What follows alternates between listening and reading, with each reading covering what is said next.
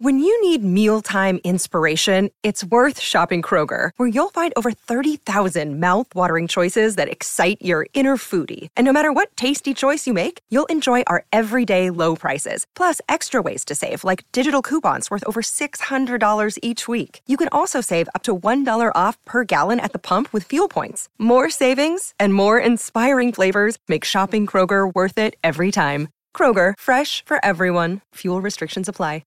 You're listening to The Gold Derby Show on the Gold Derby Podcast Network.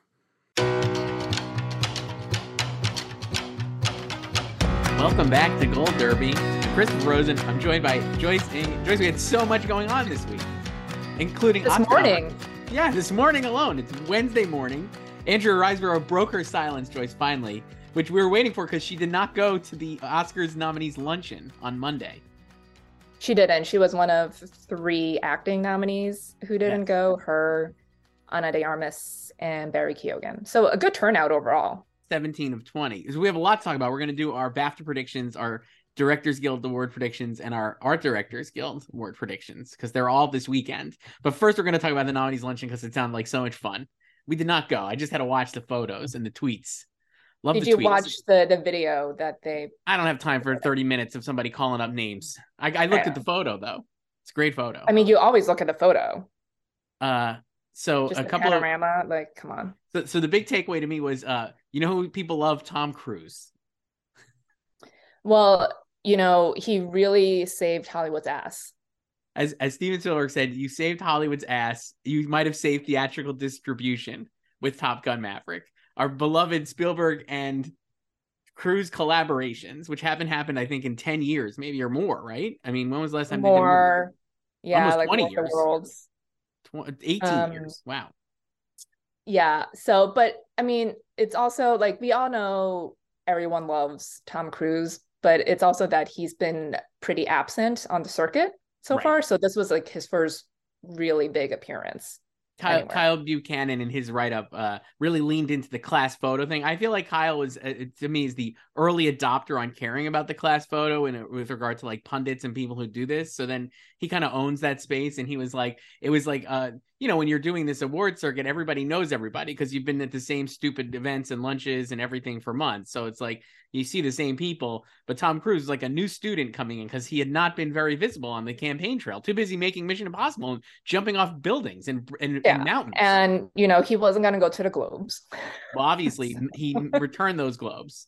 So there he was. I got to say, it made me, watching Steven Spielberg say you saved Hollywood's ass, really made me go back into thinking Top Gun could win Best Picture, Joyce. I'm still not going to let that one go, probably. We'll see if it wins PGA. Well, yeah, like it wouldn't need to win PGA first, which is a definite possibility. That's next weekend. Yeah, if it wins PGA, I absolutely think I could see myself predicting it to win Best Picture. People love him. I think I have it in second in my Oscars predictions. So, I have Banshees in second. I have Top Gun in third. So I have Top Gun in second. I love it. Love to see it, Joyce. The other thing I noticed a lot of, you know, every year we go through who got the most applause. Not a lot, even for someone like me who loves that kind of thing. Not a lot this year that surprised me. It's like Everything Everywhere All at Once. The entire cast who is nominated, lots of applause for them. Angela Bassett, I saw, received a lot of applause. You know, Austin Butler, Colin Farrell, the usuals. Yeah. So the thing with the applausometer, is that, like, obviously the most famous people are gonna get the applause. So I didn't watch the 30-minute video either, but I've seen past ones, and there's hundreds of nominees there. So obviously the below the line folks, the lesser known people, the artisans, they're not going to get loud applause. And so there's going to be like long stretches where it's just a bunch of like below the line people. So they get like the nice golf clap. Sure. And then when it's like a big star, an actor, or, you know, a big name director, someone, they'll get louder cheers. So it's like all relative too. But yes, I agree. Like none of those people are surprising that they got the loudest applause. And also that is in that room, it's not just the nominees, it's journalists there, and then also publicists, and they are the loudest people who will clap. And like, just from my personal experience, I've never been to a luncheon, but I've been to similar events like that. there's always a fleet of publicists in the back, and they clap and cheer the loudest. You got to bring your hype people, Joyce. Yeah, right? come That's on. the idea. So really, yeah. So it seemed like a fun event. I would, like I said, nothing really surprised me except for Andrea Riseborough not being there, because we discussed this last week. We're like, that's going to be fun because she's going to have to maybe be there, and people are going to ask her things, and I'm sure it'd be a topic of conversation. It didn't seem like it was at all. Nobody seemed to really be that pressed about the Best Actress race at the event. Well, it would have been different had she been there. Right. So I do wonder if like this whole thing hadn't happened, if she would have gone, because obviously the party line is that she was working on the palace. Right. Right. Like all three of them who were there were filming. Yes. So, but I feel like if she really wanted to go, and like this being her first nomination, it was such a surprise that like they probably could have worked it out. I think they probably would have. Yeah. But I think she's been like obviously castigated in the headlines, Joyce, for getting Oscar nominated. And so she spoke out this week, today on Wednesday. Well, it was published today. She spoke out, I guess, when did they do this? Like last week, probably. It's as they noted in the piece, the interview, the sit down was arranged before the backlash that followed, but the backlash was pretty immediate. So it definitely was. I think the backlash came in waves. There was a shock. It was like the online backlash, like the day of the nominations, and then a couple days later it was Baloney's thing, and then the investigation. Right. So I'm assuming they scheduled it like the day of the nomination. I think they probably did. Yeah. Like, oh, what a shocking surprise. They're so excited. Yeah, and then it's like, come to London, she's shooting with Kate again, so. And then it just went into the tank, obviously, for a variety of reasons that we've discussed over multiple weeks. But I would say I really enjoyed this. I would say the standout to me was Mark Maron just speaking. You should just read this for Mark Maron's quotes, because he has no fucks to give, which we already knew from his previous comments. Great. But this is like, nothing in this piece is that illuminating if you've been following this for the past 3 weeks. Right.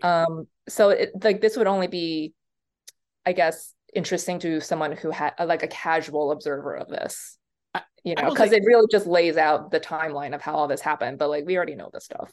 But yeah, the Mark Maron quote's iconic. So the Mark Maron quotes are going. I will say the few things Andrea Riseborough I thought was interesting is that she doesn't actually so it seems like she spoke to Seth Abramovich in a tea house. I thought it was another. I love the times we live in where she wore a mask to come into the restaurant and then took the mask off to sit, which I'm like that. Well, it's been like that for like. It just never ceases to amuse me. I guess I would say it tickles me to think that we still do that.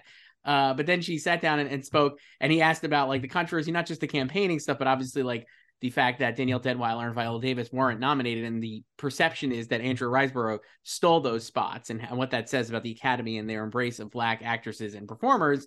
She didn't answer that in the interview. She had to wait to email those answers, which I was like, interesting. Yeah, which they noted in the piece too. Definitely noted. Parenthetical. Yeah. She when asked questions about the awards campaign or the conversations about race and privilege it's sparking, she hesitates, preferring to address those matters in a later conversation, which she will via email. And then one of the things she said was, I don't know what I know. I think once I have time to process everything, I might understand it a little better. Like you said, it's a lot of TikToking on what happened. Helen Hunt making an appearance as an early adopter to the movie. Who introduced Michael Morris and Mary McCormick. Didn't know that. So that was something I learned. It goes through a lot of her stuff and then talks about how we know the movie came out and didn't make any money, and Momentum Pictures didn't do anything, and they spent their own money to get on the Academy screening site. And then actors really embraced it. Yeah, she thought she was shocked by Cate Blanchett's shout out at the Critics' Choice Awards. She was like, I didn't know she knew my name. She could have called me Angela. Correct. I'm scrolling through it. Oh, there's a quote from Sarah Paulson, who has never met Andrea. Yes. But they asked her, like, why were you just, so into this performance? And she basically said that a lot of times because Andrea plays an alcoholic, like a downtrodden alcoholic in this. Right. And Sarah basically says that a lot of times when actors de-glam, there's still an element of glamour to it because they don't want to be seen in an unflattering light. So she feels like Andrea really stripped away all of that vanity. Right. Sure. I guess so. Like I said, I thought the movie's totally fine. Her performance is totally fine. So then we get to Mark Maron's quotes. It mentions how obviously they did an investigation, how it sparked outrage and concern, and Gina Prince Bythewood and Daniel Deadwyler spoke about this. Maron doesn't really talk about that, but he does, quote, scoff at the Academy's show of concern. That's what Seth wrote. And then here's what Mark says. If they need to fix the rules around how social media works for the voting process, just do it next time. But somebody put a fire up their butts about, how could this happen? It just became loaded on a lot of levels and they freaked out. He blamed Momentum Pictures. This I thought was interesting. I mean, obviously kind of like expected, or I guess you maybe intuitively would have known this because the movie didn't really exist. But he was like, Momentum, quote, botched the submission process. No DGA submissions. The music wasn't submission. The ensemble wasn't submitted for SAG or Golden Globes or Oscars. None of us were submitted for SAG or Golden Globes or Oscars. Just Andrea for the 2 or 3 awards she was nominated for. So in light of that, when I saw this grassroots thing happening and then it delivered her this nomination, I was thrilled. It's upsetting in retrospect that this experience has become so loaded and toxic and challenged. And then he doesn't stop there, Joyce. He says a few highly paid consultants for big money campaigns for big studios got blindsided and then started a bunch of shit. Andrea, she's in it for the work, dude. I mean, if that's not clear from this woman's career, that she's the real deal and she does it for the work, then you're not looking at her correctly. But now that she's targeted at the center of this fake controversy, I hope it works out in her favor. I mean, we discussed this last week. I feel like we've been talking about her for like a month, yes. But it was like, I think it was last week because it was after their ruling on the investigation. And Kyle, he tweeted that, just like sarcastically was like, I wonder like how many actual Academy members were upset by this, or was it just, strategists, because he got his share of phone calls about it, So, yeah. And I mean, nothing he said there, I think is really wrong. I do think it's except like you're not, I mean, I'm like, it's not surprising they like none of them outside of Andrea was submitted at SAGs. Like SAG does have a submission process, not like the Oscars, not categorized, but they do. The Oscars, they send out a reminder list of the movies. So I don't remember if To Leslie was on that. Probably not. Right. And I guess you could extrapolate from there that, like, again, like we said, the movie didn't really exist. So while she didn't get in at these other things where you're like, oh, when you look at it and it's like kind of the reason there were the expectations that Daniel Deadwyler and Viola Davis specifically were going to get nominated is because they checked off all the boxes. You could argue that that Andrea Riseborough wasn't even competing in those other things because the movie didn't exist. And so, and I also don't know how many in a bubble people know that you need to pay a fee to submit your stuff at award shows. Correct. And so they did it for the Academy screening site. They said that Andrea Riseborough and Michael Moore paid like $20,000 to get it up on the Academy screener site. But so I guess you could extrapolate it out. It's like end out all over again, just spending her own cash to send out compliance screeners. So. Right. So you could extrapolate out that she wasn't really competing against the other competition. And so we don't actually know in a bubble how, or in a perfect situation, how that would have played out. Like maybe if Andrea Riseborough had the visibility of Till or her Woman King for the last 5 months, she might have been getting nominated here and would have been a serious contender before the Oscars, right? Like you don't know. Well, it's like we've been saying this whole time, it just comes down to money. Like they did this because Momentum had no money. Right. So they went rogue and just, turned everything upside down and just used social media to do this. But what was funny in this piece, I thought, was they mentioned some like minor critics award nomination she got. I think Chicago. Yeah, Chicago, but they don't mention that she got an Indie Spirit nomination, which is bigger than No Offense to Chicago, but kind of missed. For her, Andrea Riseborough, again via email, not as fire and brimstone as Mark Maron. She wrote, awards campaigning is as acerbically exclusive as it has always been. I do not yet know what measures will best encourage meritocracy. I've been working towards discovering them and will continue to do so. And then she later, Seth kind of goes into, like we were just saying, the Gina Prince Bythewood op-ed and Daniel Deadwyler talking about her snub as well. And then Riseborough says, she is coming to terms with what the nomination means for me and for others. Of the debate that nomination has elicited, she wrote, it not only makes sense that this conversation would be sparked, but it is necessary. The film industry is abhorrently unequal in terms of opportunity. I'm mindful not to speak for the experience of other people because they are better placed to speak. and I want to listen. I'm grateful for the conversation because it must be had. It has deeply impacted me.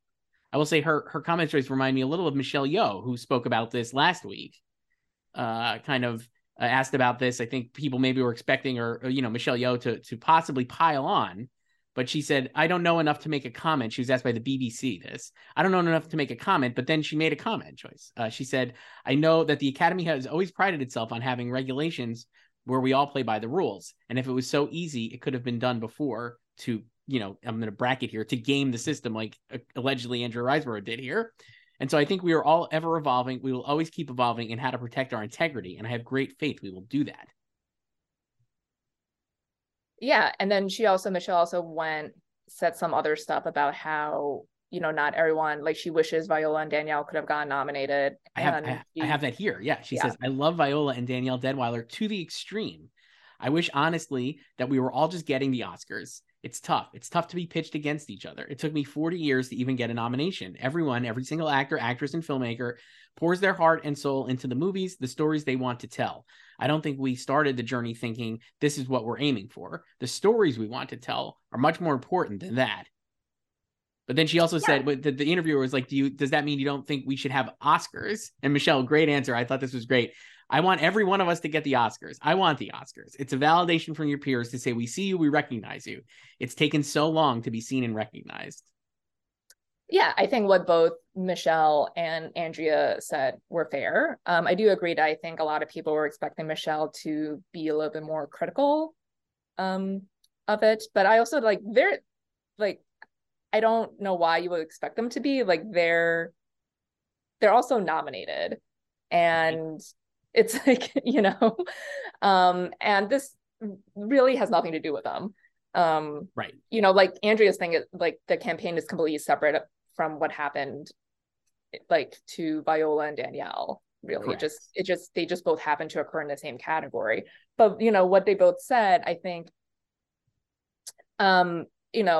it's very much about the bigger picture. And I think what happens with award season, and especially the Oscars, is people view the Oscars as the end game, as the goal.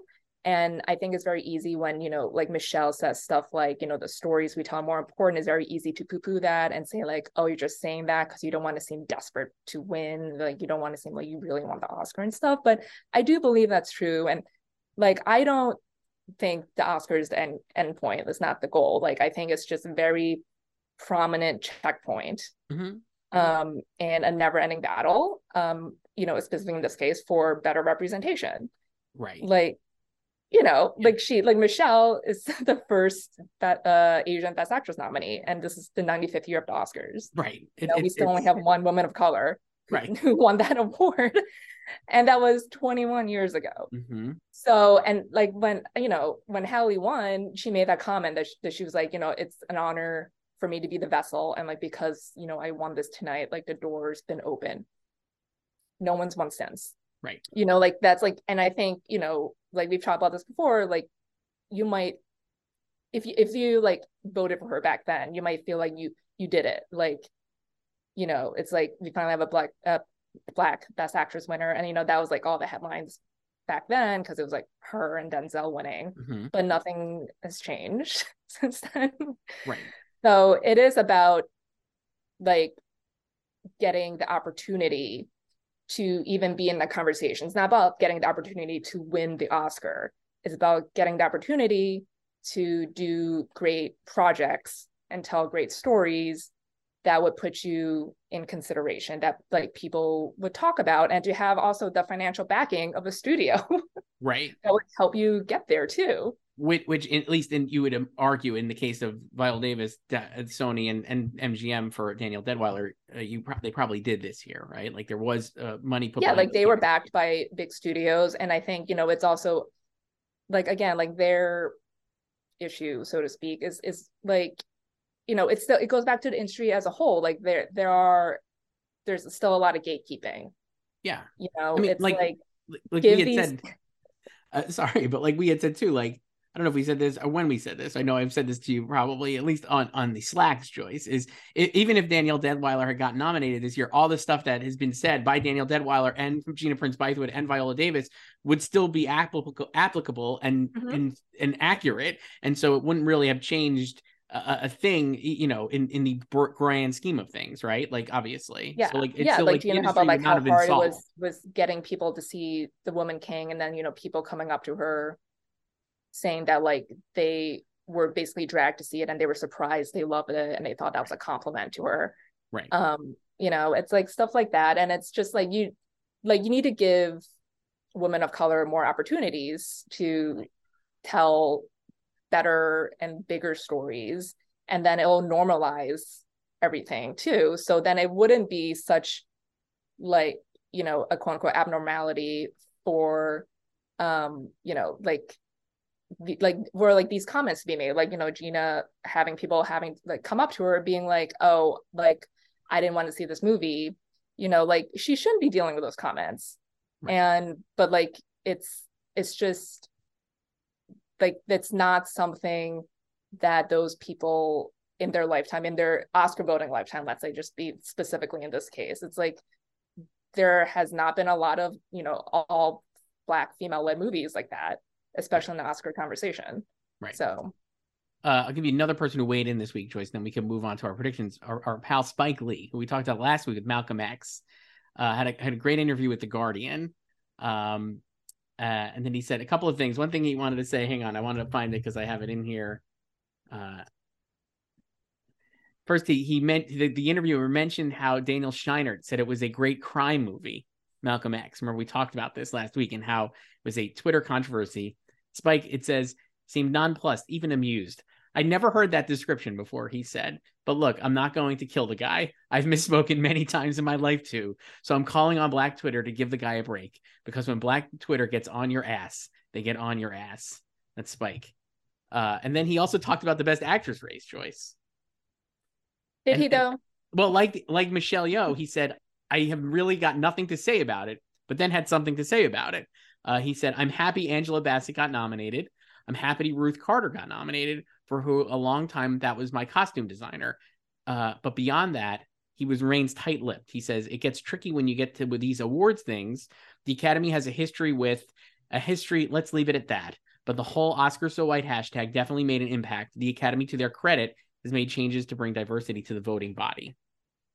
Yeah, I think that's also a fair comment. Yeah, I would just say, like, Spike is not one to hold back his thoughts. So I do think that he probably he's been very even like on his face. Like we all saw his face when Green Book won. So he had the greatest. I saw it. I don't know why it went reviral last week, maybe, or it was the greatest thing after when he was talking. Remember at the Vanity Fair party, he was like, after he won, and they asked him about like how he looked when Green Book won, and he was like, "You're English, you're British." They have a saying, "Not my cup of tea," and then he like runs around in circles laughing. I mean, just the greatest. That was also like when because like in the press room, he also was just like downing champagne because he was just like, absolute king. He is the greatest.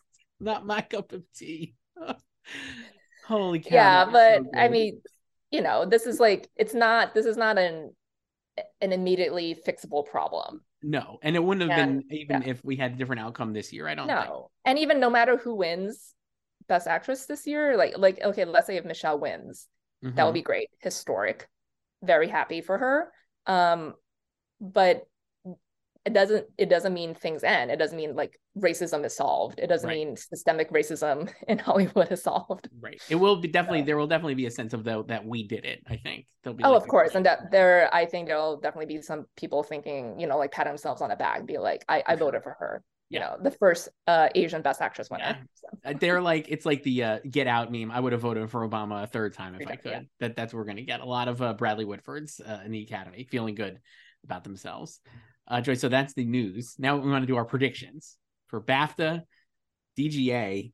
What are we doing first? I think we should do BAFTA because I feel like though that's the last one. It's the last one, but for to ask people to stick around while we're doing these other ones before we get to BAFTA seems like a great leap. Listen, they can skip, okay? They can definitely skip ahead, but we should start. Let's do BAFTA first. I feel like we'll have more energy for this than the others. Okay, so Joyce, we have A lot of categories here to go through. We'll go with Best Picture first. I'll go first, and you? What do you think? Okay, well, read the nominees. The nominees are The Banshees of Inisherin, Everything Everywhere All at Once, All Quiet on the Western Front, Tar, and Elvis. And Joyce, I have Everything Everywhere winning. So I already had Banshees in here. I think I'll keep it. Okay. I had Banshees, and I just was like, man, I don't know if anybody cares enough to think beyond Everything Everywhere, even in BAFTA. I feel like Banshees would win here at BAFTA. It makes a lot of sense. It's first in our odds, but I'm just like, everyone loves Everything Everywhere. It just doesn't seem like there's even a thought now to like expect something else to win. I mean, this is definitely the best chance, or like, I don't think Banshees is going to win PGA. So no. This is basically like the last thing it can win, and it already beat it at the Globes.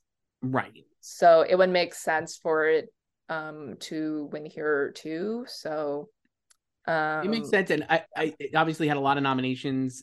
I could see All Quiet on the Western Front doing really well here, but I don't think that's like a serious competitor to win.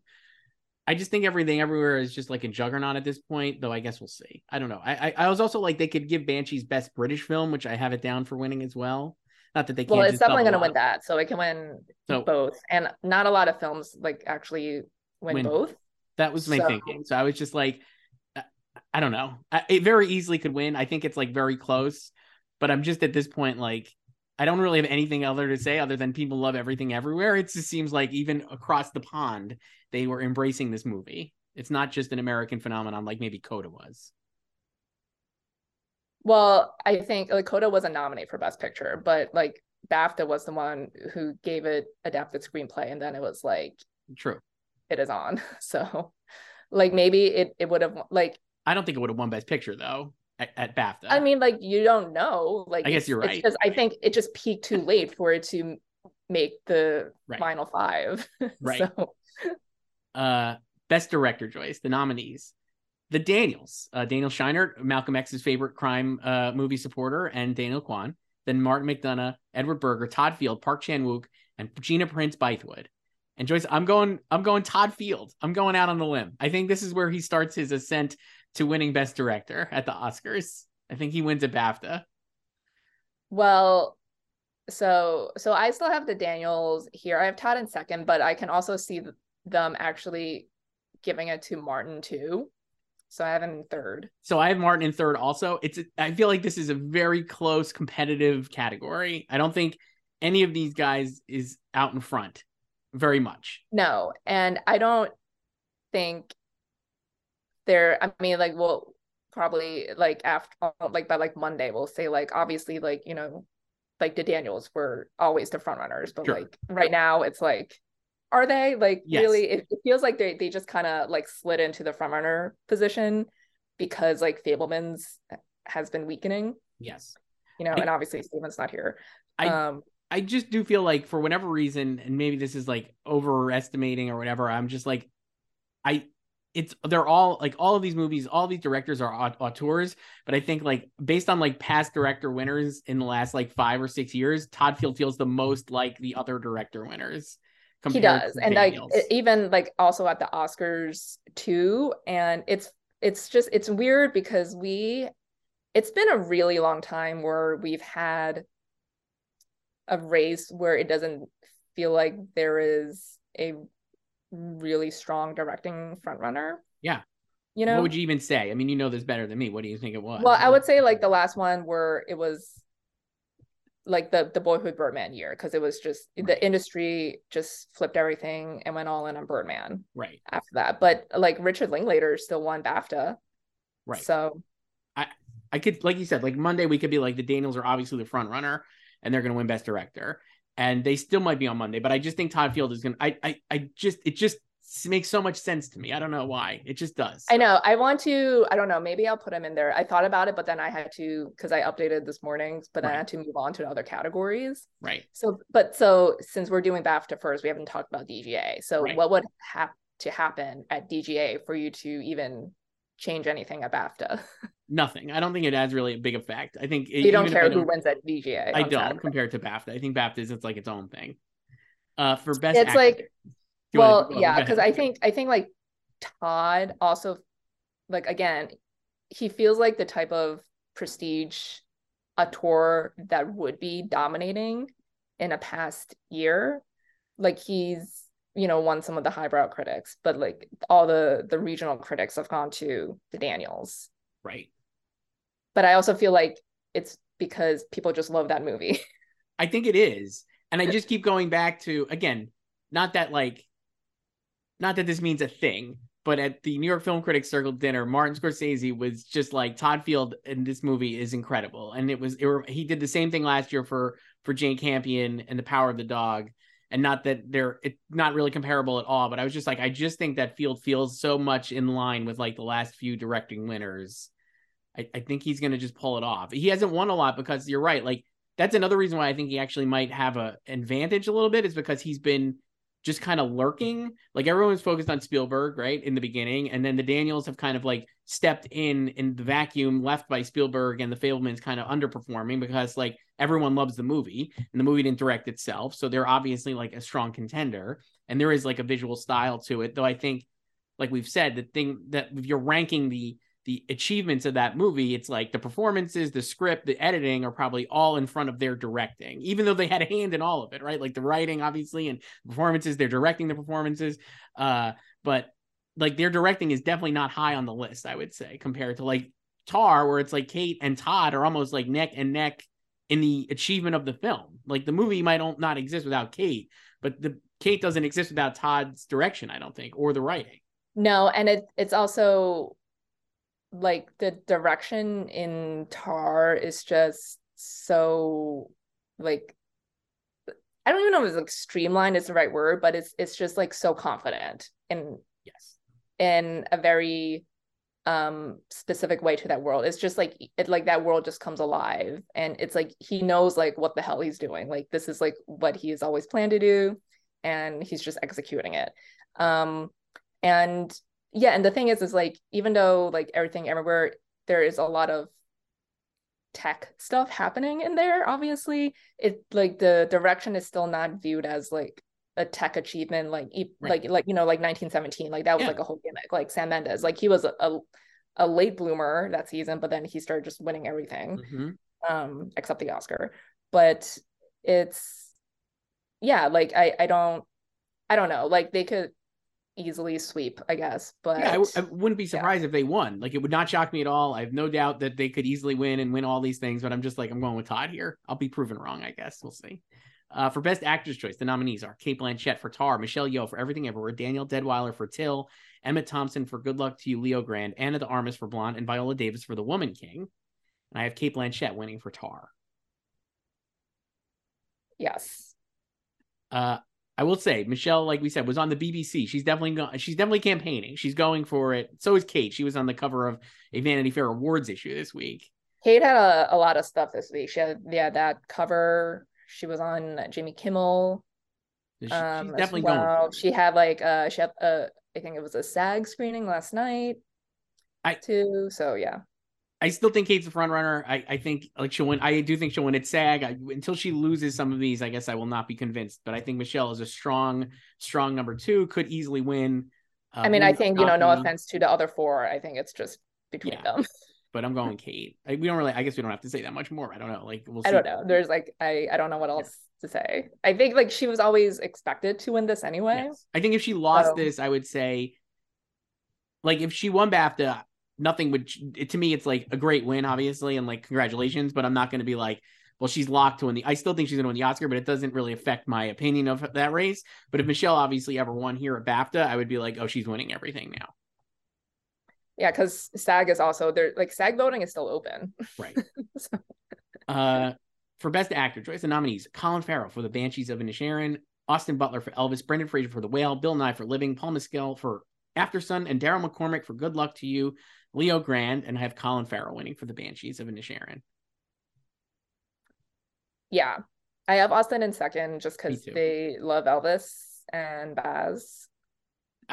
Another one here where I'm like, we thought Colin would win this for months. I feel like it always seemed like the one he would win no matter what. If Austin ever won this, I still have Austin winning the Oscar, but if he ever won this, I'd be like, of course he's winning the Oscar. Like, it would just be like a slam dunk at that point to me. And Brendan Fraser a distant third to me here for BAFTA.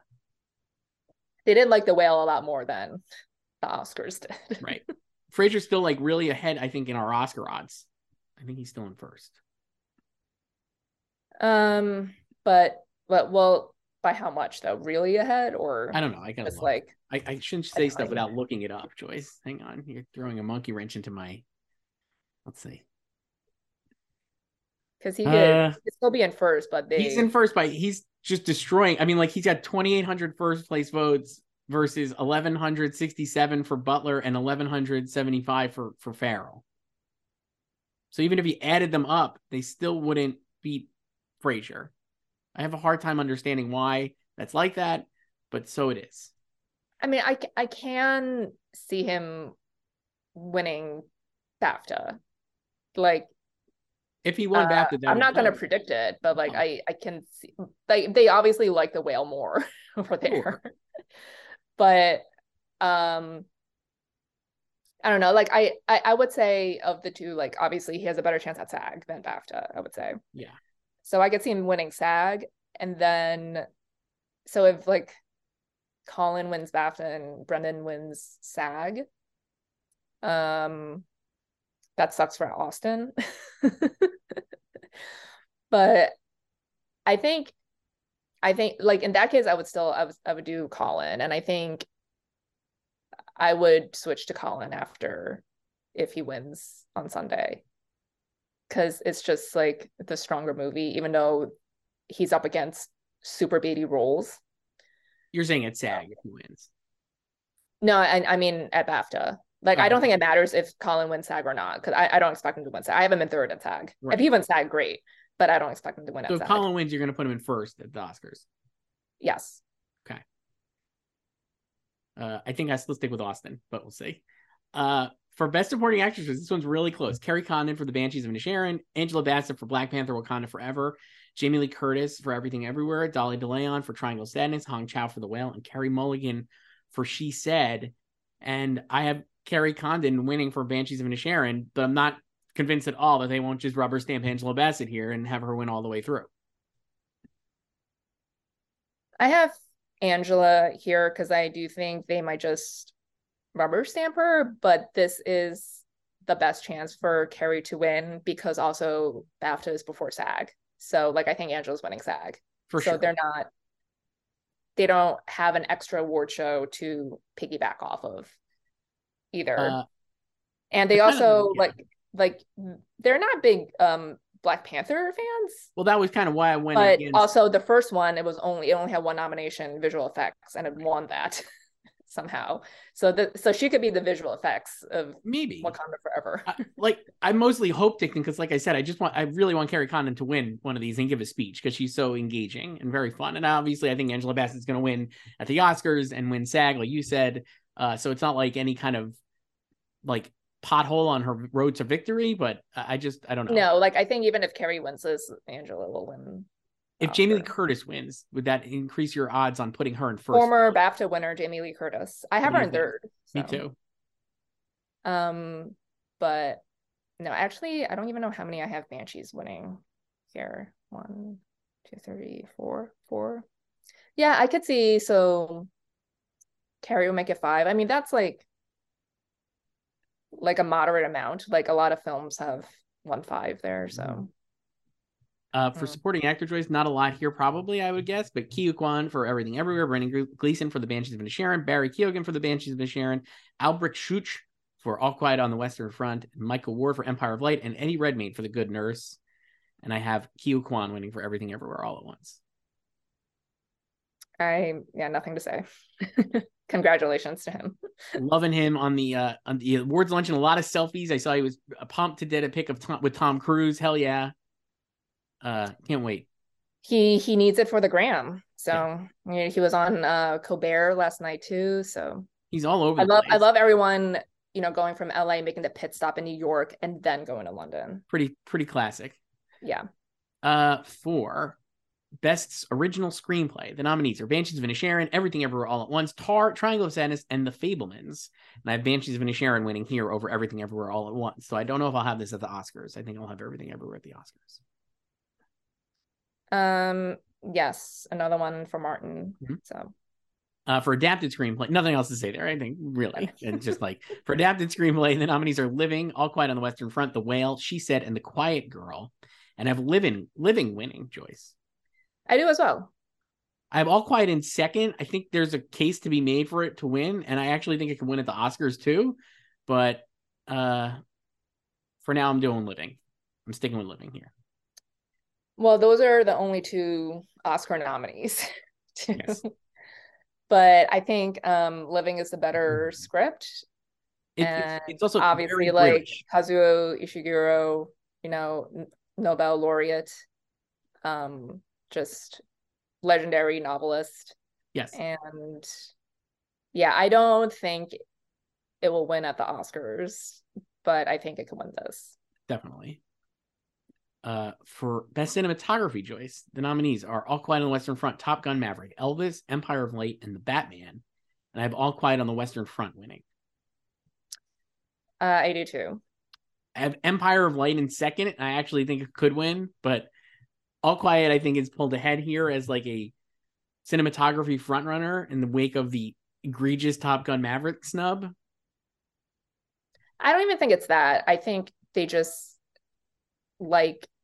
it's a very well shot film. It's very pretty, but they also just like war movies. And I think it's going to win more than just like film in a non-English language. Yes. It has 14 nominations. Yeah. Next up, we have Best Costume Design. The nominees are Elvis, Babylon, Mrs. Harris Goes to Paris, All Quiet on the Western Front, and Amsterdam. And I have Elvis winning. I do too, but I did think about Mrs. Harris. I have it in third. I have Babylon in second. They did like Babylon more than a lot of other groups. But I don't know if that's like the type of costume that they would award. So I have Mrs. Harris in second. Nice. I think that'll be a really competitive race at the Oscars. I guess we'll talk about that another time, but it's a good category. For Best Film Editing, the nominees are Everything Everywhere, Top Gun Maverick, All Quiet on the Western Front, Elvis, and The Banshees of Inisherin. And I have Everything Everywhere winning. I have Top Gun. Wow. I have Top Gun in third. I have All Quiet in second. So this is like the two things they love are war movies and racing movies. I know like Top Gun, they're not actually racing, but it's like fast cars, fast planes. Right. So it's like the sleeker, pacier editing. Mm-hmm. So I think it could still win. I mean, would love to see it. I'm basically just following the herd here with Everything Everywhere. I don't think I would personally pick it as my favorite nominee of this category, but it has the most editing. So that's why I went with it. But we'll see. For Makeup and Hair, Joyce, the nominees are The Whale, Elvis, The Batman, All Quiet on the Western Front, and Matilda. And I do have The Whale here, but I'm not really feeling great about it. I have Elvis. Okay, that's what I have in second. I should put it in first, but I'm going to stick with The Whale just because. But I think you're right. I think Elvis could win. I also think Elvis could win at the Oscars here. I think I have Elvis at the Oscars. Not The Whale, yeah. For Best Production Design, Elvis, Babylon, All Quiet, The Batman, and Guillermo del Toro's Pinocchio. And here I have Babylon winning. I have Elvis, but I really thought about All Quiet because 1917 won this over Once Upon a Time in Hollywood, which won the Oscar. Sure. So Babylon is the Once Upon a Time in Hollywood of this year, and All Quiet is the 1917 of this year. I know, but yeah, I think I have Elvis winning 3 total, right? Yeah. Elvis is first in the odds, so it definitely makes sense. Yeah. For Best Score, Babylon, The Banshees, All Quiet on the Western Front, Guillermo del Toro's Pinocchio, and Everything Everywhere, and I have Babylon winning. I do too, and I really thought about putting All Quiet in first as just another category that it could win. Certainly could win here. I just think we've all decided that Babylon's winning best score. And I don't think people are putting a lot of thought into this category anymore. It's like, I mean, he's also not facing John Williams here, but I don't even know what I have in. I think I have Babylon in first place. Like I don't have John most people Williams have it in first place, the Oscars too. It just seems like, yep, Babylon. So I love to see it. I love Justin Hurwitz. I interviewed him, Joyce. So obviously I'm going all the way with him. I could still see him like losing the Oscar. I don't know to what though. Yet. I could also see Banshees winning those, like Heart of Whirl. I had Banshees in third. I think it could win. So for best sound, All Quiet, Top Gun, Elvis, Avatar, and Tar, and I have All Quiet winning. I do as well. Just War. Love War. Yeah.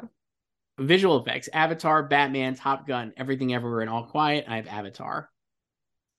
Yes. This is one of the most locked up categories in the history of awards. Is this more locked than Key? Yes.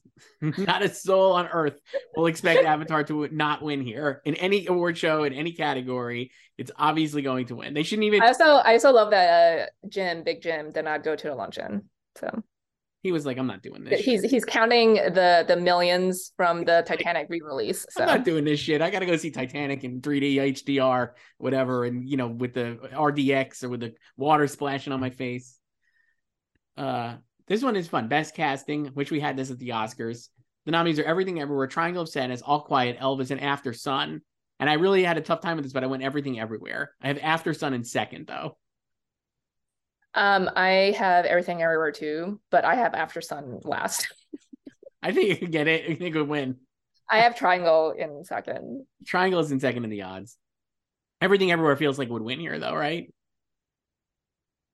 I don't know, because I feel like this is not as obvious as last year. Like last year, I was like, West Side Story is winning this, like easy, right? Just based on like the lineup last year. Right. But this, I think you can make a case for like all of them. I think you can make a case for all of them, honestly. I really do. It's a good category. So I don't know. Maybe Elvis might have the hardest sell, but I don't know, because it's like you think about what are they awarding here? It's not ensemble, it's casting. No, it's it awards the casting director. Right. So it's like Elvis actually should be very high up, because not only are you finding Elvis, but a lot of the people in the movie are not famous, right? Like almost like you're really finding people. But I think I'm just thinking in the mind of a voter. Right. Like they just think of like Austin Butler and Tom Hanks. Right. No, you're right. I don't disagree, but it is like a little more nuanced. Yeah, whereas like the cast of these other films, like, except for like Michelle and like JLC, and then maybe like 20 minutes later you realize that Ke Huy Quan was in two of your favorite movies from your childhood. Like, right. Like most of these casts are like quote unquote unknowns, or like not like really famous, right? Like A-listers. So I don't know. For animated feature, this one, they only have 4 nominees, and I don't think we're going to spend more than a second on this. Pinocchio, Marcel, Puss in Boots, Turning Red. Pinocchio is going to win. Yes. Great. For documentary feature, this one is tough. So Moon Age Daydream is the first in our odds. The other nominees are All the Beauty and the Bloodshed, Fire of Love, All That Breathes, and Nalvani. I don't know, Joyce. I have Fire of Love winning. I have no idea, though. I have Moon Age Daydream. Sure. I mean, I would have thought like it makes sense because David Bowie. That was that was the thinking. He's British, right? Or they like him in England. So I was like, great, that would be doing it. But I'm just like, I don't know if there's a lot of enthusiasm for that movie. I just don't. I mean, I don't know either. And like it's also, this is we've been, I guess, I don't know, spoiled last couple years, whereas there's a pretty obvious winner in or I don't know. No, I don't know. I think, but then you go through them. I'm like, All the Beauty and Bloodshed. Nan Golden got a big applause at the Oscars luncheon, Joyce. So maybe that's something. I put All That Breathes in third because I feel like that's been everywhere, and people really do like it, and it's like a serious movie. I don't know. I don't know. Yeah, because it's like last year, like we all knew Summer of Soul was winning, and then like My Octopus Teacher, just Sure. everyone loved that movie. I mean, I'll be curious to see what wins. I put Fire of Love in just because I'm like, it feels like quirky, but like a little, warm-hearted. I have that in second, actually. I have All the Beauty in third, which I think I have in first at the Oscars. Yeah. For foreign film is that what we call it, but I guess it's film not in English language, right? Is the actual thing for BAFTA. But on our prediction center, it's foreign film. It's All Quiet on the Western Front, Decision to Leave, Argentina 1985, The Quiet Girl, and Corsage. And here I have All Quiet on the Western Front, another lock of locks. Yes. And I don't think this will be the only award it wins, even though it doesn't seem like it might win other ones. I don't know. Yeah. For Best British Film, we talked about this already. Banshees of Inisherin, I think, is going to win, but the other nominees are Living, Aftersun, Good Luck to You, Leo Grand, Empire of Light, Matilda, The Wonder, The Swimmers, See How They Run, and Brian and Charles. Yeah, Banshees. I have Living in second, but it's a distant second. And then the last one we're going to do in our predictions before we go to the other Guild stuff, Joyce. Rising Star. Great category. Daryl McCormick, Naomi Ackie, Amy Lou Wood, Emma Mackey, and Sheila Atim. And I have this is voted on by the public. So correct. So I have Daryl fan votes. I have Daryl McCormick winning, but I could see Naomi Ackie winning. I have her in second. I guess I put Amy Lou Wood in here when I did this. So she's amazing in Living, and I'd love to see it. I'm just gonna keep her here because I like suck at this category because I don't know what the British people like. She was on Sex Education, I believe, also Amy Lou Wood. Yeah. Last year Lashana Lynch won. Yeah, that's why you maybe go to like Sheila Atim, her Woman King co-star.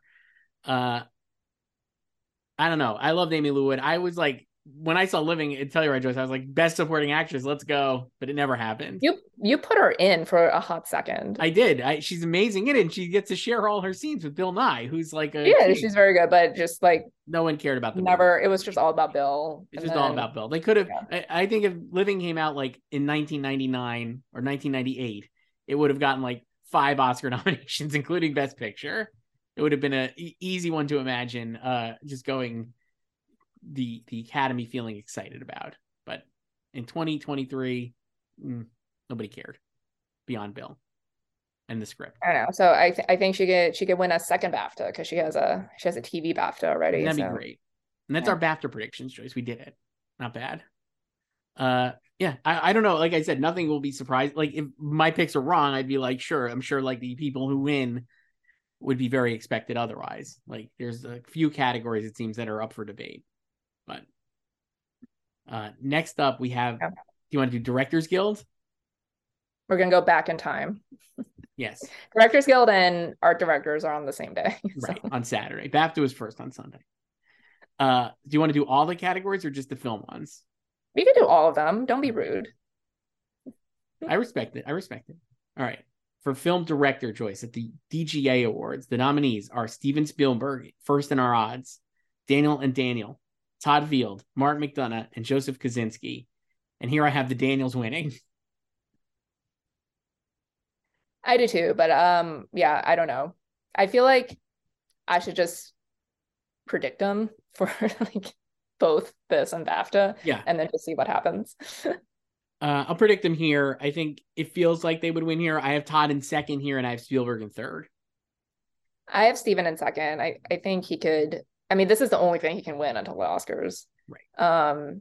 And they do love him there. Like he has the record number of wins and nominations. If he wins, you're still, like you said, you're not going to change anything. No, that wouldn't be enough to convince me he's winning the Oscar. Okay. But if like Todd wins, then like if Todd wins, let's go. Like, what about this scenario, Joyce? Todd wins BAFTA, Stephen wins DGA. Do you still think the Daniels win at the Oscars? No. I mean, they can, I guess, because they still think their film is stronger than theirs. But no, like we just because so when was the last time there was a DJ BAFTA split? Was it Birdman and Boyhood? So that went Birdman right at DGA. So I don't know, but because then like in that scenario, like that would probably be Fableman's only win. So he would just be Jane Campion again, except his film was weak, basically the whole time, and he wasn't sweeping. But that would definitely be something that I think would happen if you told like a casual that, oh, Steven Spielberg won the Golden Globe DGA, which most people don't even know what it is, and the Oscar. But they'll be like, yeah, that makes sense. I mean, if you're like, we are looking at this like very much in the weeds. If you take like a 30,000 foot view of this, if you told a regular person that Steven Spielberg won Best Director for Fablemans, they'd be like, sure. Like they would be like, what's Fablemans? And then would be like, okay, yes. So, quick story. On Monday was the Ant-Man and the Wasp Quantumania screening. Yes, I was there. I didn't see you. I was there too. We did not see it. We were in a gigantic IMAX theater. It was huge. Yeah, so big. But anyway, the guy next to me, because obviously you have to get there early, and like we were like sitting down like 40 minutes before the thing started. So this guy next to me was talking to his friend, covering a lot of topics like Super Bowl. They were dream casting Fantastic Four. What they come up with? They said Penn Badgley. Come on. I know. Amanda Seyfried, or Rachel Brosnahan. And then the friend was like, Rachel Brosnahan. He's like, I don't know. I just saw it on TikTok. So like, whatever. But anyway, the last like 3 minutes, they got onto the Oscars. So then like the guy directly next to me, he was like, he loves Tar. So he's like, Kate should win. It's like either her or Michelle Yeoh, but Kate should win. He said like, you know, Key's winning supporting actor. Angela's winning supporting actress. And he said Colin should win Best Actor. He thought Austin was good. He said Brendan was fine. He also loved After Sun, but he's like, Paul's not winning. Wow. And real film Twitter in person. Good God. Like, yeah. And then like so that like he was just like Trump his friend. Oh, they spent a lot of time on supporting actor because then they got onto Fablemans, and they were talking about like Judd. They couldn't believe that like Judd got in just for that one scene because they thought it was great, but they preferred Paul Dano. Sure. Obviously. So then they were talking about that category, and it was like, they were like, it should have been like double Fablemans and double Banshees. And then they couldn't remember the fifth nominee. So then he actually Googled and was like, oh, Brian Tyree Henry. Wow. The disrespect. I know. But then they were talking about Fablemans and how great it was. And they love Steven and they think Steven should win. And they were talking about like the divorce scene, you know, like the mirror shot that he did and stuff. And then he was like, but talk about good directing. You know what else is good? The Juilliard scene in Tar. So like Todd Field should also win. That's a great scene. It is definitely like a great scene. So those are his two favorites. Those are the normie takes, or is that film Twitter takes? Those were, I mean, like he also appeared to be a Knicks fan. He had a Knicks cap on. So he seemed to know a lot of stuff, obviously. Okay. So I don't know what I would say he's like specifically film Twitter, but yeah. Did you like Ant-Man, Joyce? I did. And I think it's getting a bad rap.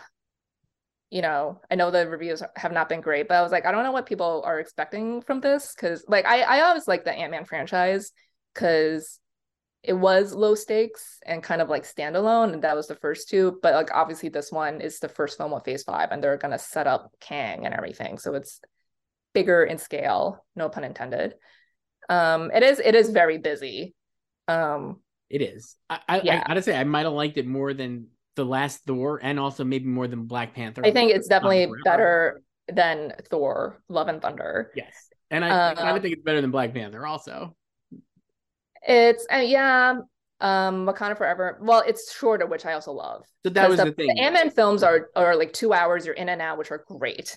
Right. So, and it's also not as much exposition as Black Panther Wakanda Forever. Even though obviously they have give a lot of backstory to Kang and Janet and their time in the quantum realm. But I really enjoyed Jonathan Majors, but I also really enjoyed MODOK. We can't really spoil it, I guess, but what a great character. No, it's been out there. Yeah, very fun. They've already they've done interviews about it, so very fun. So Peyton Reed, great job, but not winning DGA. So I'll have Daniels winning here. Next category is first time director choice. I think we probably have the same person. The nominees are Charlotte Wells, Alice Diop, John Patton Ford, Audrey Diwan, and Antonetta Alamet Kuzinjanovic.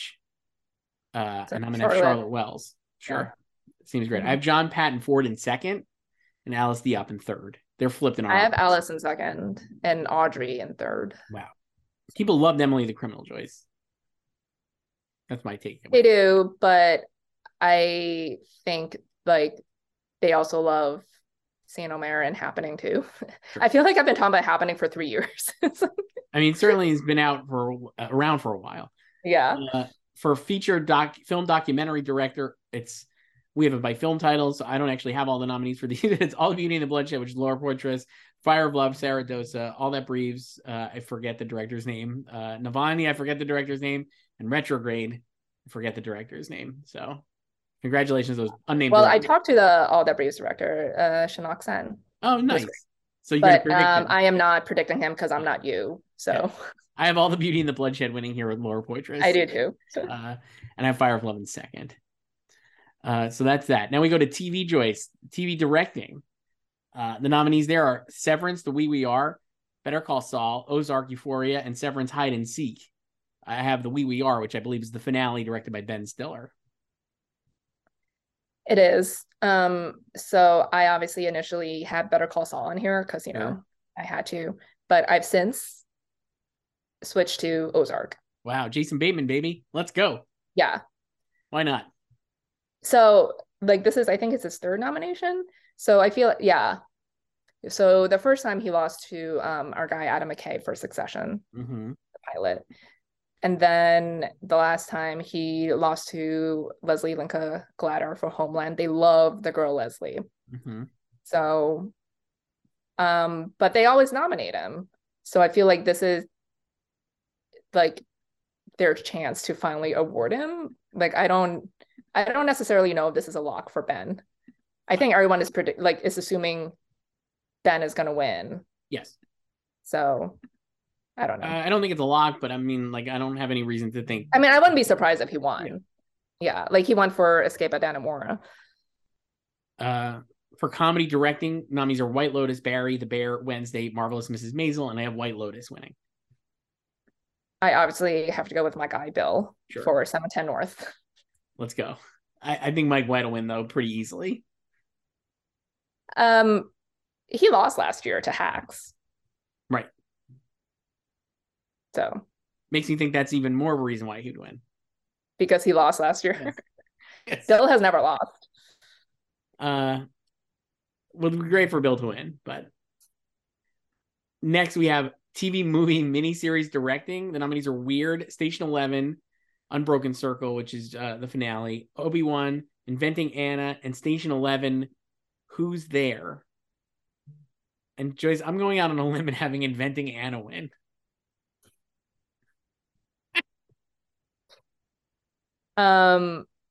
Okay. Love that this is the second year in a row that Station 11 is competing here because they aired in December 2021 and January 2022. So last year, Hiro Murai was nominated. Yes. I'm not confident in this at all. And I don't know who else to go to. But I have Weird, and I don't actually think it's winning. But so this is how I came to Inventing Anna. I think the Station 11 nominees knock each other out, right? So they're probably going to split the vote. Weird, I don't think would win. I don't think it would. I don't know. I mean, I interviewed the director. I don't think it would either, but I'm just I don't love him. He was a great story. He did a lot of work. We had him on our DGA panel.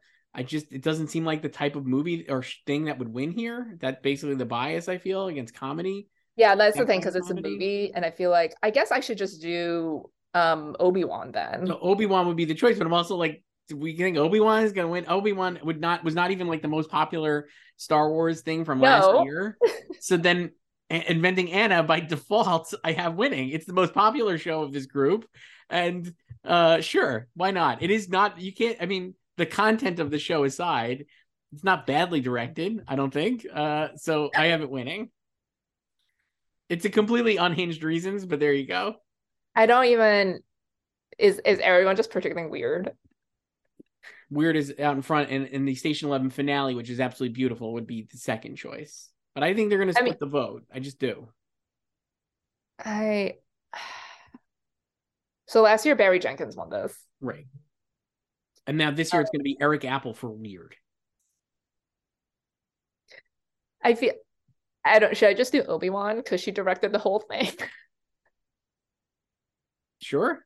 Because the last couple winners, it's like kind of at the Emmys. It's like if you direct the whole series, you win.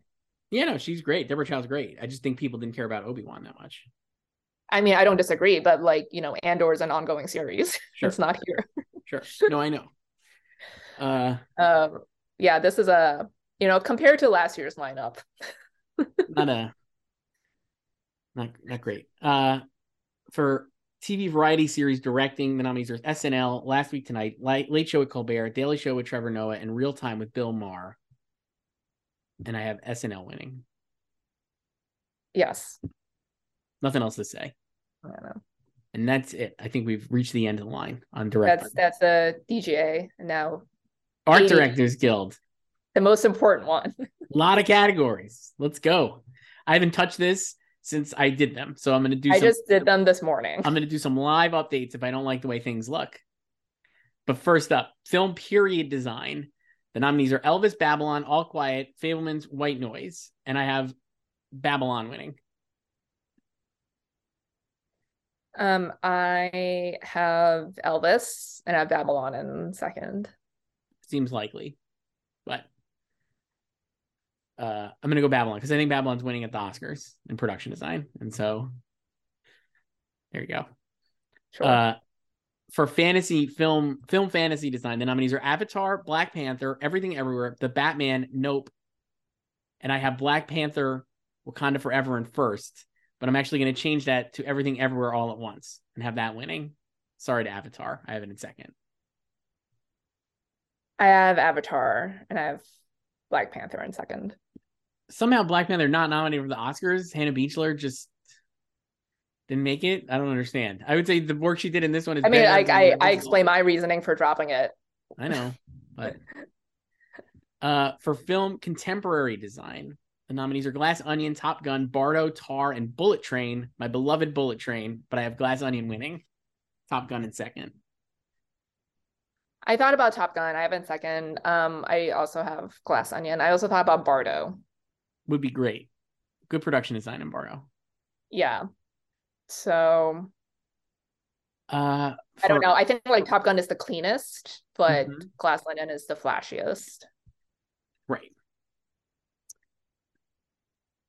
For animated film, Guillermo del Toro's Pinocchio, Marcel the Shell, Puss in Boots, Turning Red, and Lightyear. I have Guillermo del Toro's Pinocchio first. Not your daughter's favorite film, Lightyear? No. Good God. I also have Pinocchio, obviously. It seems like it would be shocking if it lost. What do you think? Yeah, like it got in at BAFTA. I don't know. Nothing else to say. No. Next is, oh no, did I close it? There it is. TV, Joyce. 1 hour period, single camera. The nominees are The Crown, The Gilded Age, The Marvelous Mrs. Maisel, Pachinko, and Peaky Blinders. And I have The Crown winning. I do too. Not a great season for The Crown, but great art design. I mean, I think I don't remember when they split this because it used to be combined period and fantasy. Right. But I think Maisel has won this before. But I have The Crown. Next is TV 1 hour fantasy, single camera, House of the Dragon, Lord of the Rings, Rings of Power, Andor, Wednesday, and Stranger Things. I have House of the Dragon winning. Last year, this was very deservedly won by Loki. Yes. But I also have House of the Dragon. I actually have Andor in House second. of the Dragon. I have Andor in second. I do too. And I have Lord of the Rings in third. Same. For TV 1 hour contemporary single camera, the nominees are Severance, White Lotus, Euphoria, Better Call Saul, and Ozark, and I have Severance winning. Yes. I have White Lotus in second. Mm-hmm. For TV or I think Ozark has won this before too. So it could, but Severance I feel like is actually like really well, yeah, because it's like, you know, Lumon. So for a TV movie or limited series, nominees are Station 11, Cabinet of Curiosities, Obi-Wan, Moon Knight, and Disney's Pinocchio, not to be confused with Guillermo del Toro's Pinocchio. I have Station 11 winning. Same. I just picked that by default, really. But it's a you know, good production design too. Yeah. But yeah. For TV half hour single camera comedy. Yes, right? Okay. Or just, I guess, half hour. It doesn't have to be a comedy, but they're all comedies. Our Flag Means Death, Only Murders, What We Do in the Shadows, Hacks, and Emily in Paris, and I have Only Murders winning. I thought about that, but I did What We Do in the Shadows because it's won the past 2 years. Third in our odds. Number 1 in our odds is Our Flag Means Death. I could see that because there's a pirate ship, so it means like you did some art design, art direction. But yeah, that I feel like no one has talked about that show. I mean, not that it can't win, but I'm just like I haven't thought about that show since like last spring. I agree, and I think that's why it's not a serious contender here. For TV multi-camera, the nominees are The Neighborhood, How I Met Your Father, The Conners, United States of Al, and Bob Hart's Abishola. And I have The Neighborhood winning. I have Himyeth. I have it in second. I could see that happening. So I don't think Himyeth ever won, but it was basically nominated like every year. Right. So. And then I think that we have one more. TV variety SNL. Or competition. SNL, RuPaul, a sketch, Black Lady sketch show, Lizzo's Watch Out for the Big Girls, and Waffles and Mochi, and I have SNL, like you said. Congratulations to all the nominees. And Trace, now we can close out with some listener emails. I got some, and I remember to read them. You could email us at slugfest@goldderby.com. Here's an email from Harold and Maud. Wow. They write, I'm a big fan of the podcast, and I'm always looking forward to the new episodes. My question is about best cinematography, and if Bardo has any chance to win that award. All Quiet on the Western Front seems like a strong frontrunner, but it's missing the ASC nomination, and a film hasn't won the Oscar without that since Pan's Labyrinth. Bardo certainly has the showiest cinematography, and Darius Kanji is a very respected person in the industry. Do you think it could overcome the divisiveness of the film?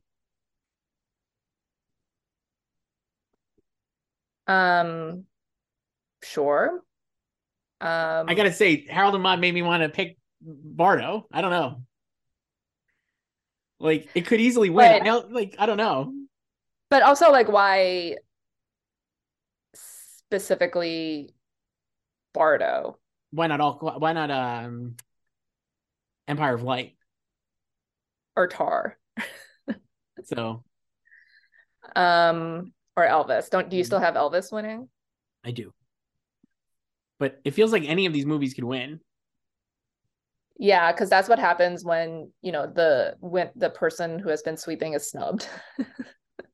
Right. Yeah, like I have All Quiet here because Top Gun is not here. Right.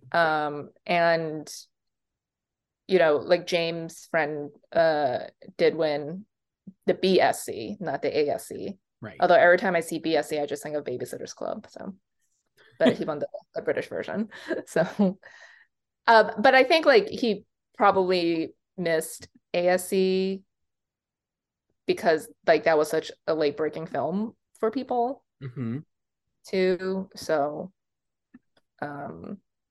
but like I don't think people are like not going to vote for him because he wasn't nominated there. Right. you know. So it like, and what, 16 years, it's like that's a long enough time for the stat to be broken. Right. I mean, like Pan's Labyrinth, we talked about this on Oscars Playback. That was just like a weird year for that movie. Yeah. Next email comes from Joe Silva, who writes, "Hey guys, enjoyed last week's conversation, which was about Andrea Riseborough and all these other things, I think. Question. I noticed on my Facebook feed that a couple of years back, the Oscars were held as early as February 9th. That said, what impact do you think the other award shows like BAFTA and SAG are having on Oscar voting now that the show is now happening in March? Joyce, what do you think? Anything? We talked about it here with BAFTA a little. Well, yeah, SAG voting is still open after BAFTA Right. announces its winners. And SAG has the largest body, so like who knows how many people turn in their ballots on the last 5 days. Right. But like, I mean, I think like everyone is aware who wins what, but like 3 years ago when it was on February 9th, that was just so packed. Like every weekend we had an award show. It like the Super Bowl and the BAFTAs were on the same day. And then like the day before, it was like the WGA awards. And if you recall, like they had to do all the film awards first. So like the BAFTA nominees could take a red eye to London to go to the BAFTAs. And that's when we got Bong Joon-ho and Taika Waititi, their iconic airport shots. So, I mean, that was just like an intense calendar. But I think like, the longer calendar is good in that I think it gives people more time to check everything out if they haven't yet, you know? That's the and hope. then yeah. And then like, maybe feelings change. Like I think, last year the ceremony was on March 27th. And I think, like Coda benefited from the long lag time. Absolutely. Yeah. Like, so like people, after one SAG, like people discovered the movie, they started watching it more.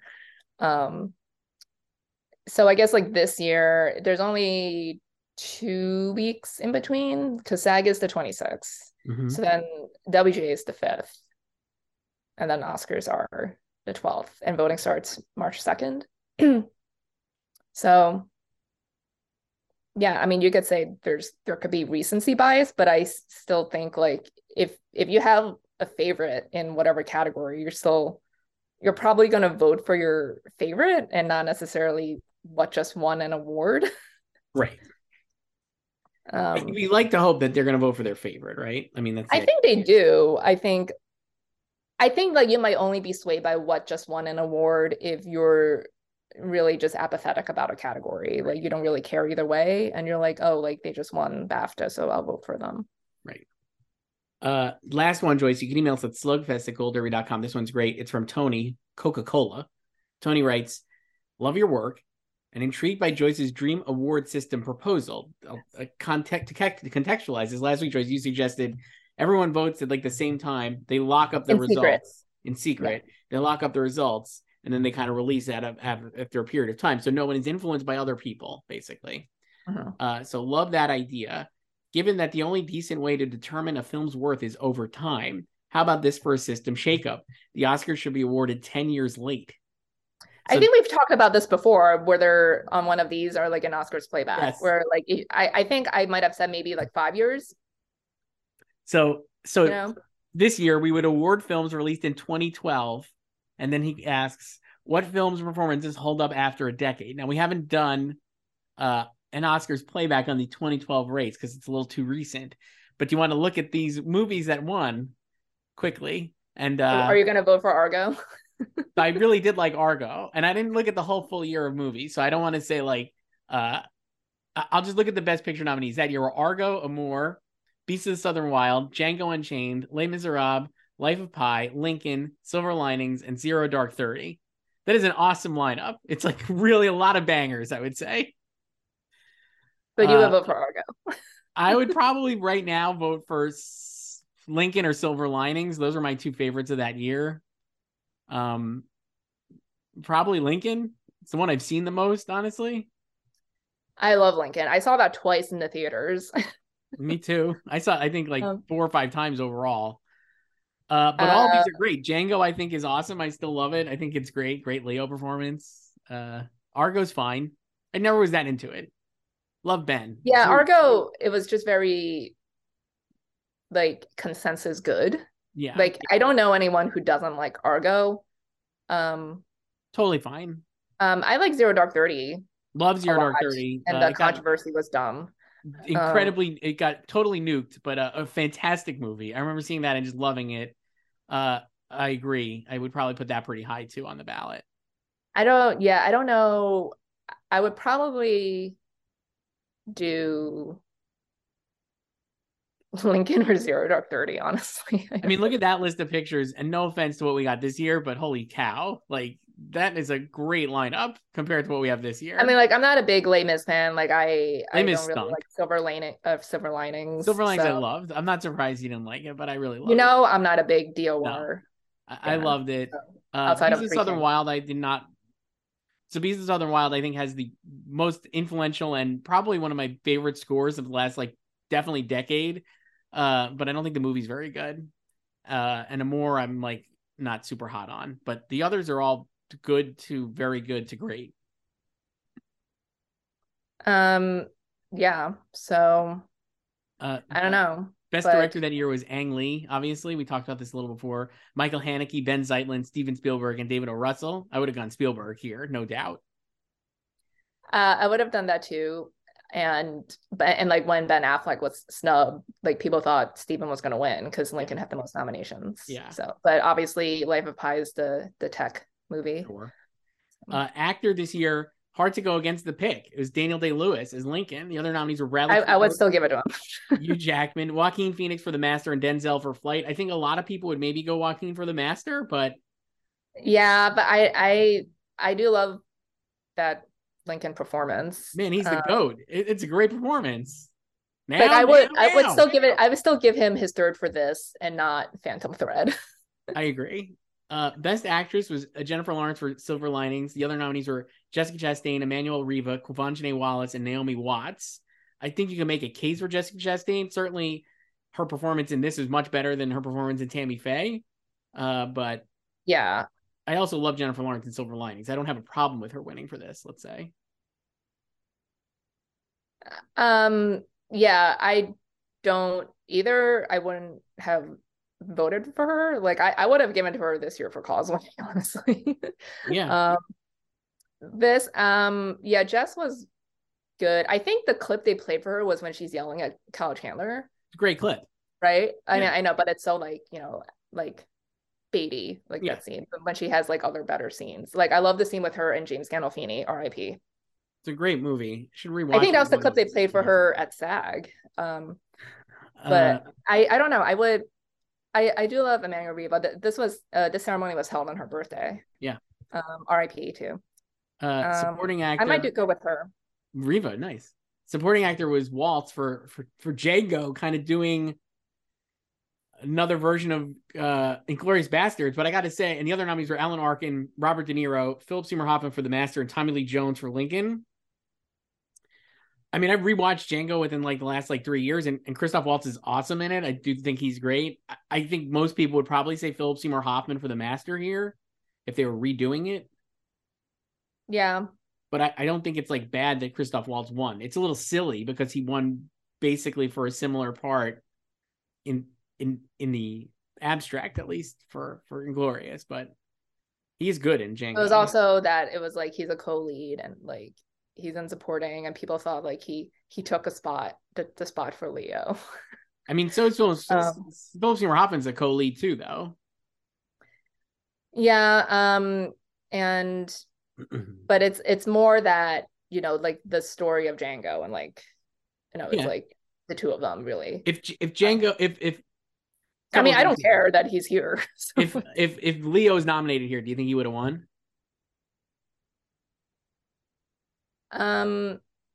Instead of Christoph? Yeah. No. No. I don't. Jamie Foxx should have been nominated in Best Actor instead of Hugh Jackman. The others feel a little more set. Denzel, Joaquin, and Bradley Cooper. Yeah, they were. I mean, the person who missed here was John Hawkes for the Sessions. But yeah, I would have been fine with a Jamie nomination. Or, you know, SLJ too. He was great. SLJ was really, really good in Django. That was a great performance. Yeah, but like this category, it was like, you know, they were all former winners, so it was like, who's gonna win again? And it was just like the flashy, like mustache twirling almost. Well, he's like a good guy in it, right? Isn't he? Yes, but it's like it's still a kind of like the same vein as like you said, like Inglourious Basterds. It's like the same vibe. So it's like they just, you know, they like that vibe. They like that vibe. Yeah. And Tommy Lee Jones won the SAG because Christoph Waltz wasn't nominated there. Right. And then we'll just do anything. I guess we could do Best Supporting Actress is Anne Hathaway for Les Mis for her one scene. The other nominees are for Adams, one song. Sure. Amy Adams, Sally Field, Helen Hunt, and Jackie Weaver. If I was doing this again, I mean, I'm glad Anne Hathaway has an Oscar, so I don't want to take it away from her. I don't love any of the other performances enough to reconsider. Yeah, I'm fine with her here, and I'm not super passionate about any of these either. So, like, I'd love Amy Adams to win an Oscar, but I don't think The Master needed to be her Oscar-winning role. Sally Field as Mary Todd Lincoln was great, but fine. Helen Hunt, no. Jackie Weaver, no. Yeah. And then screenplay, Django won for Quentin, and Argo won Best Adapted Screenplay over Tony Kushner for Lincoln. No offense to Chris Terrio, who seems like a nice man, but get right the fuck out. That's like, get Tony Kushner. Yeah, he should have won for that. Oh my God. But it was just like, you just knew Argo was going to win here. Argo is the 2013 Oscars version of Coda. Like, it had to carry something else without Ben. So there you go. So what a list of adapted screenplay nominees. Argo, Chris Terrio is like a legitimate writer. I mean, he's done like a lot of good stuff, so I'm not like knocking it. But then Beasts of Southern Wild, Ben Zeitlin, sure. David Maggie for Life of Pi. I interviewed him for Man Called Otto Joyce. Remember that one? Yeah, your favorite film of December. Tom Hanks, Best Actor. Still waiting for that one to come in. Tony Kushner for Lincoln. You know what? It's still lighting up the box office. For Silver Linings. Yeah, it is. It's what they call a heartland hit, Joyce, I think. Tom Hanks still got it. And that's it, I guess. So if you want to email us at slugfest@goldderby.com. Thanks so much for those great emails. And I guess we'll talk next week, Joyce. We'll be back. What are we going to do next week? More guilds, I guess. Well, yeah, because next week is PGA.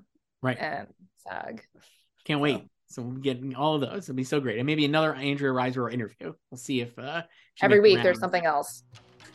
Okay, bye. For all things Hollywood competition and award season, head to goldderby.com and follow us on social media @goldderby.